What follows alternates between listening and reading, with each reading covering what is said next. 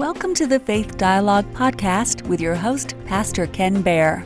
Are you ready to swim in the deep end of the Bible pool or climb to the top of Faith Mountain? If so, open the eyes that see, those ears that hear, and a heart that is receptive. Get your cup of coffee and your Bible as we begin.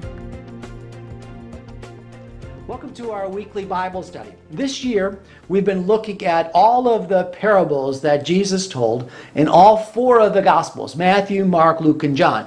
Now, these parables are stories. They're very interesting stories that Jesus told, and he said that he told them in order to reveal the mysteries of the kingdom of God. These are the words of read, the words that are read in your Bibles, the words of Jesus, and it's been fun and it's been really instructive to be able to go through all of the parables and see all these many stories over this past year.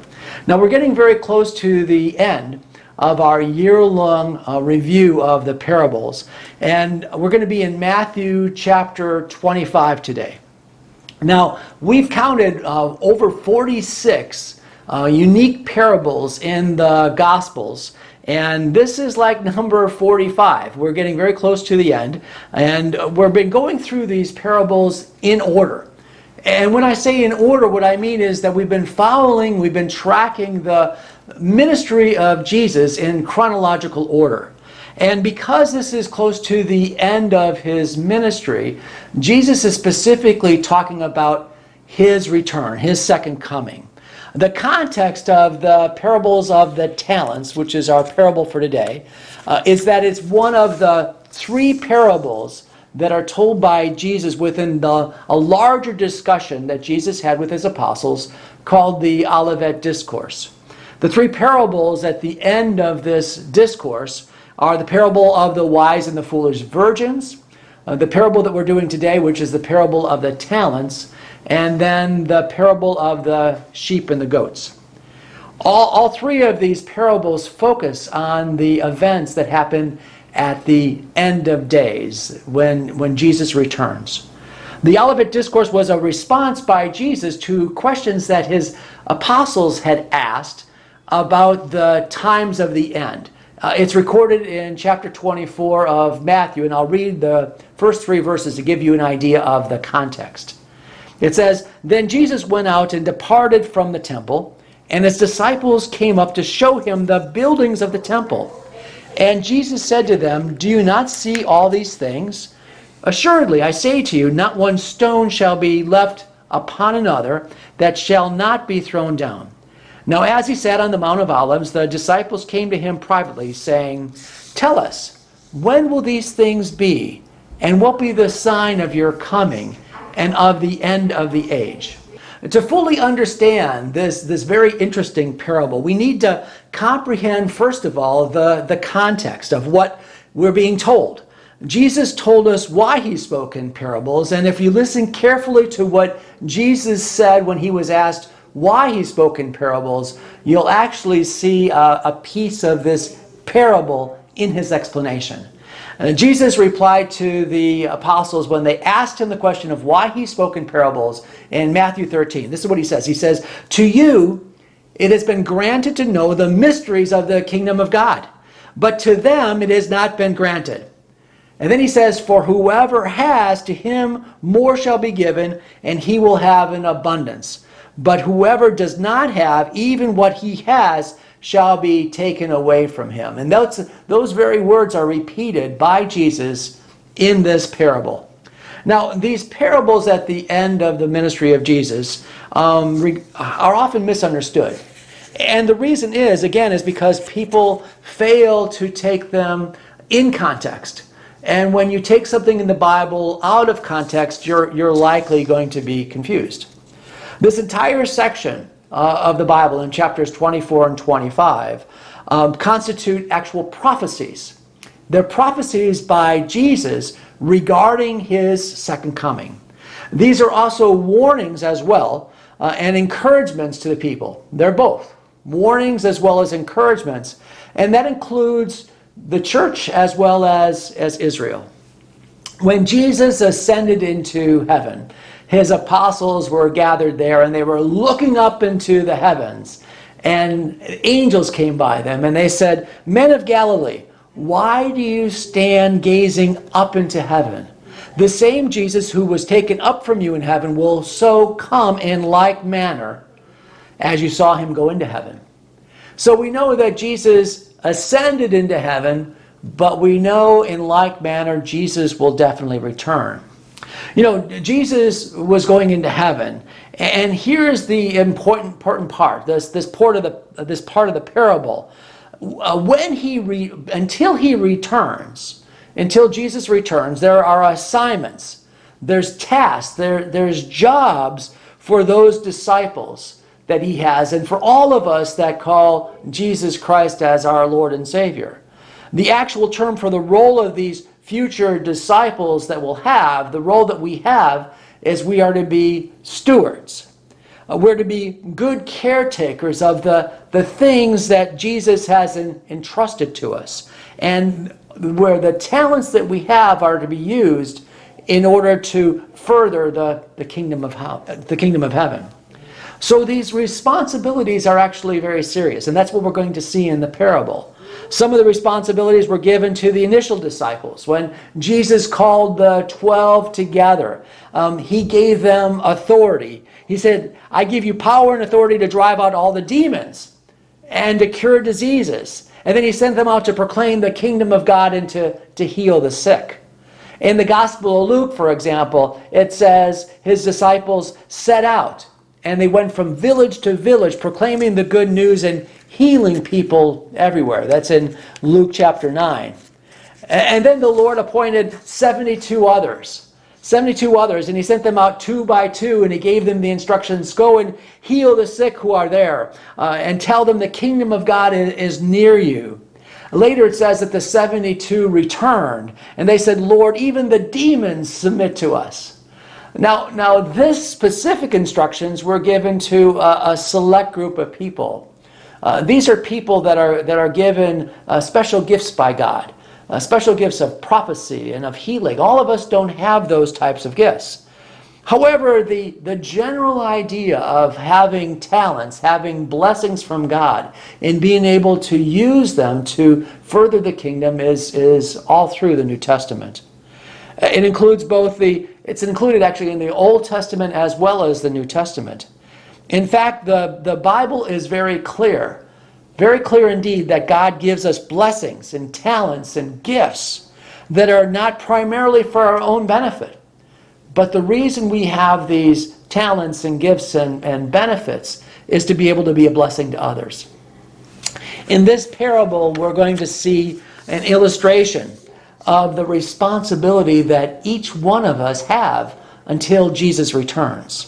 It's interesting that this parable is called the parable of the talents. It just so happens that this English word talent has application for us in this parable. A talent in the Old Testament, in biblical usage, was a measure of weight, either in gold or silver. It was a measurement that was used.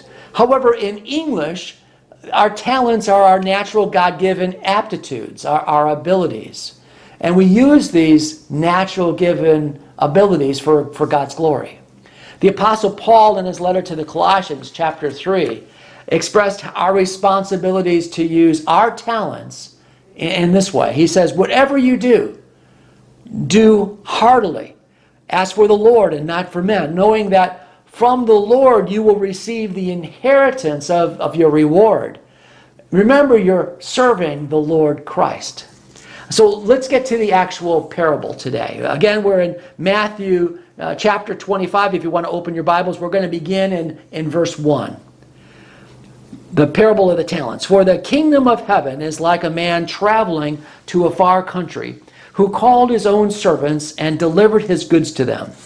And to one he gave 5 talents, to another 2, and to another 1, each according to his own ability, and immediately he went on a journey. Then he who had received the 5 talents went and traded with them, and made another 5 talents. And likewise he who had received 2 gained 2 more also. But he who had received 1 went and dug in the ground and hid his Lord's money. After a long time, the Lord of those servants came and settled accounts with them. So he who had received 5 talents came and brought 5 other talents, saying, Lord, you delivered to me 5 talents. Look, I have gained 5 more talents besides them. His Lord said to him, Well done, good and faithful servant. You were faithful over a few things. I will make you ruler over many. Enter into the joy of your Lord. He also, who had received 2 talents, came and said, Lord, you delivered to me 2 talents. Look, I have gained 2 more talents besides them. His Lord said to him, Well done, good and faithful servant. You have been faithful over a few things. I will make you ruler over many things. Enter into the joy of the Lord. Then verse 24. Then he who had received the 1 talent came and said, Lord, I knew you to be a hard man, reaping where you have not sown and gathering where you have not scattered seed. And I was afraid, and went and hid your talent in the ground. Look, there you have what is yours. But his Lord answered and said to him, You wicked and lazy servant, you knew that I reap where I have not sown and gather where I have not scattered seed. So you ought to have deposited my money with the bankers, and at my coming I would have received back my own with interest. So take the talent from him and give it to him who has 10. For to everyone who has, more will be given, and he will have an abundance. But from him who does not have, even what he has will be taken away. And cast the unprofitable servant into the outer darkness. There will be weeping and gnashing of teeth. So let's define what the Bible is talking about. What is a talent? In the Old Testament, a talent was a unit of measurement. Specifically, it was a measurement of weight. Some mistake the word talent to be a coin, like the shekels of ancient Israel, or the denarius, which was a Roman coin, or a mite, as we remember the story of the widow's mite, which is a very small copper coin that Rome used. The talent, however, is a unit of measure for weighing precious things, such as gold and silver. The talent was the heaviest measure of weight that's used for money. Scholars believe that it was somewhere right around 75 pounds. The talent was first mentioned in the 25th chapter of the book of Exodus, when the Bible was discussing the materials that were going to be used for the construction of the temple. In verse 37, it says, You shall make 7 lamps for it, and they shall arrange the lamps and give them light. And make sure that they use a full talent of gold with all its utensils.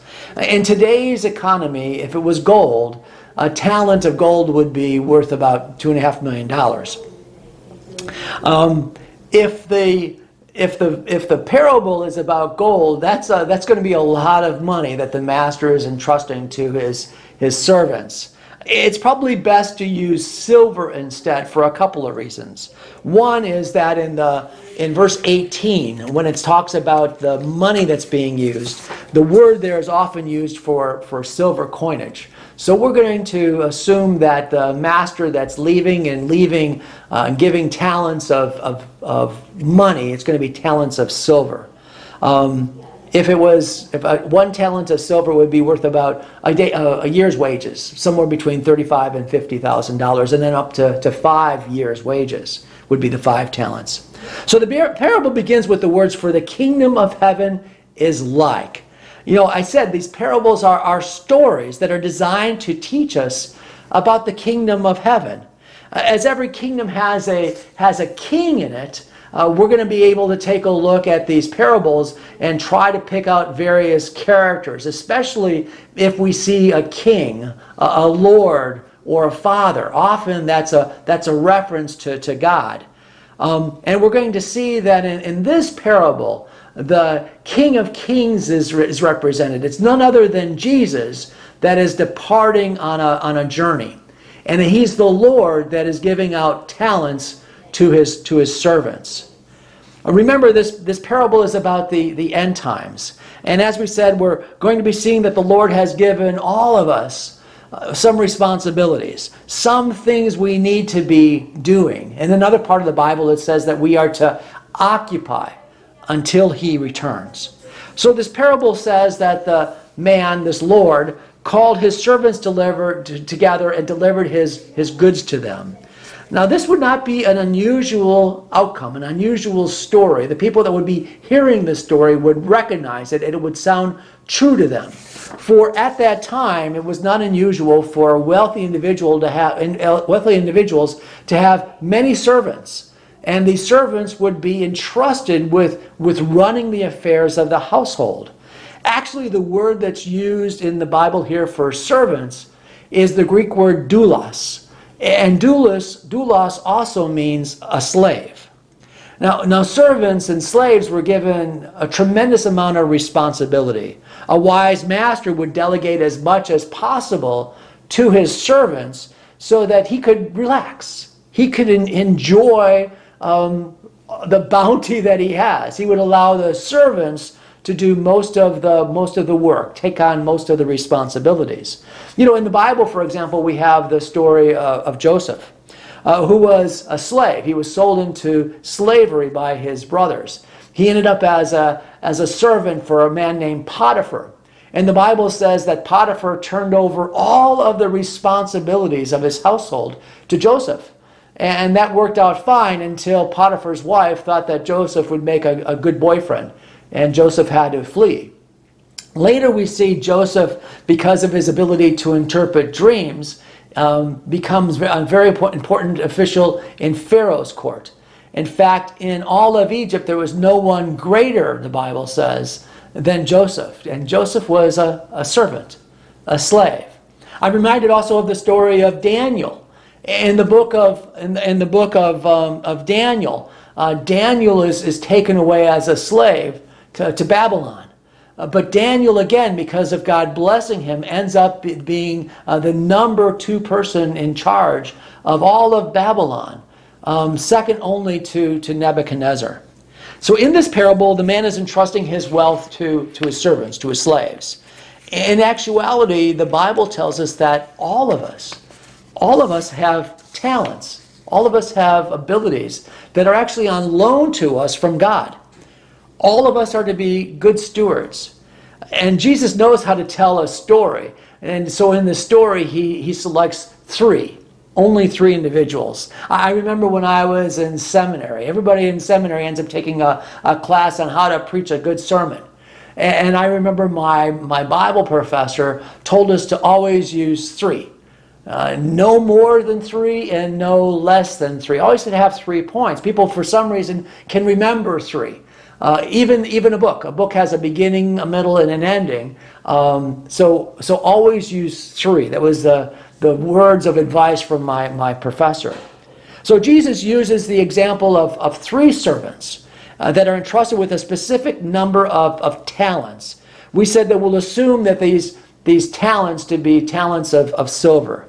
So one receives 5 talents, one receives 2 talents, and then one only receives 1. Notice that the 3 servants that received these talents, the Bible says that they received each according to their own ability. That's in verse 15. Each according to their ability.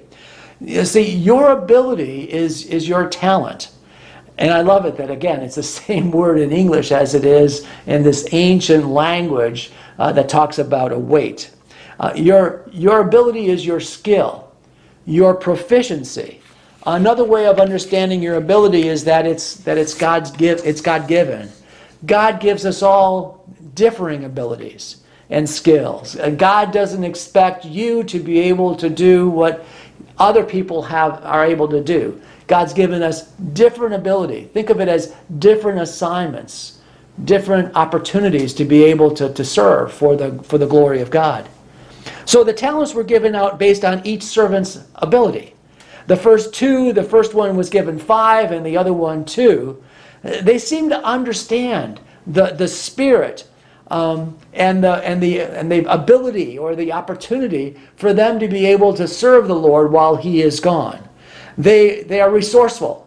The Bible says that they traded with others, which is just a euphemism for they did business. They were able to multiply what God had given them for the Lord's glory. When the master returned, these two servants reported back on how they had successfully utilized the talents that had been entrusted to them. To each, the Lord said exactly the same thing. To each one, the one that had 5 and gained 5 more, and the one that had 2 and gained 2 more. The Lord said exactly the same thing. The Lord said to them, "Well done, good and faithful servants. You were faithful over a few things. I will make you ruler over many things. Enter into the joy of your Lord." I want to pause here because there's a lesson I think that we all need to learn. I believe we can learn much about the kingdom of God from this parable. We've already established the fact that God is expecting us to be productive, to be useful. The Bible actually uses the word fruitful many times. It describes that we need to be bearing fruit. Good truths, the Bible says, produce good fruit. If you remember the story that Jesus cursed the fig tree because it was the season for figs, but the tree was unfruitful. The Gospel of John has a few of the most applicable verses that address this idea of being productive, of being fruitful. John chapter 15, verses 1 and 2 says this. It says, Jesus says, "I am the true vine, and my Father is the vine dresser. Every branch in me that does not bear fruit," there's that word, "he prunes away. And every branch that does bear fruit, he also prunes that it may bear more fruit." And then in verse 16, Jesus says, "You did not choose me, but I chose you and appointed you that you should go and bear fruit." However, in this parable, it's very simple. It's this approach to the talents and the productivity of the servants. It's simple to understand that each one of us are to be good stewards. We're all collectively, however, the body of Christ. So each one of us have a talent, but collectively, we're the body of Christ. Because we're the body of Christ, the Apostle Paul addresses the fact that we're all given different abilities, different talents. Just like these servants, we don't all have the same roles or aptitudes. In 1 Corinthians, the Apostle Paul says this. He says, "As it is, there are many parts, but one body." Paul is talking about the body of Christ. The eye cannot say to the hand, "I do not need you," nor the head can say to the feet, "I have no need of thee." On the contrary, the parts of the body that seem to be weaker are indispensable. Have you ever thought that? Have you ever thought that there was really nothing that you had to offer to the body of Christ? That's not what the Bible says. The Bible says that all of us, even the weaker members, all of us are indispensable. We all have a job to do. We all have a talent that needs to be invested for the glory of God. This is exactly why the two servants, even though they had differing abilities, obviously, since one was given 5 and the other one only 2, they had different results. One gained 2, the other one 5. They both received, however, the same words of praise. "Well done, good and faithful servant." However, we're going to see that in the case of this third servant, instead of faithfulness and purpose as motivation, as the other two, the third servant was motivated by fear and idleness. In fact, possibly even wickedness. This third servant buries the money in the earth and returns to the Lord only the original amount. The profitable stewards are praised, given increased responsibilities, but this untrusting steward is scolded. He's rejected, and he's punished. Let's read this part of the parable so we don't miss what's going on with this unprofitable servant. "Then he who had received the 1 talent came and said, 'Lord, I knew you to be a hard man, reaping where you have not sown, and gathering where you have not scattered seed. And I was afraid, and went and hid your talent in the ground. Look, there you have what is yours.'" Notice that each one of these servants had to give an individual account of what they had done with the talent that the Lord had given them. The Lord judged each of the servants individually. Now, if they were taken as a group, they actually did very well. If my math is right, there were 8 talents that were given out and 15 were returned. That's not bad. As a group, they did well. However, we are to be judged individually.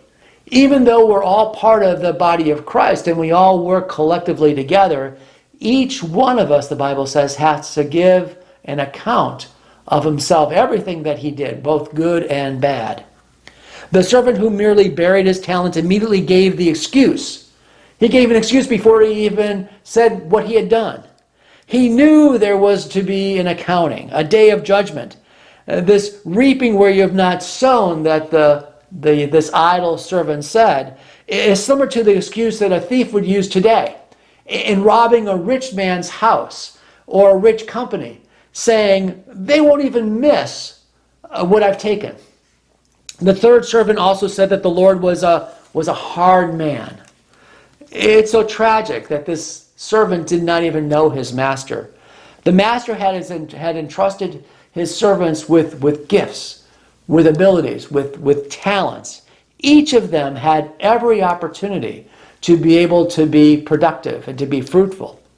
You know, here in the United States, we're often told that there's a huge gap between those that have and those that have not. And I guess that's true. We're told that the rich get richer and the poor get poorer. We're also told, however, that there are systemic problems in this country. There are inequities because of the systemic problems that we have in society. And these systemic problems have to be overcome. Many believe that the deck is stacked against them. And there's nothing they can do, nothing they can accomplish. Perhaps this is exactly the feelings of this wicked servant. The truth of the matter is that as studies have shown, that regardless of your background, regardless of what you actually start off with in life, regardless of how many talents you have to start, or your success in life, your ability to prosper, your ability to live a productive life actually comes down to the choices you make.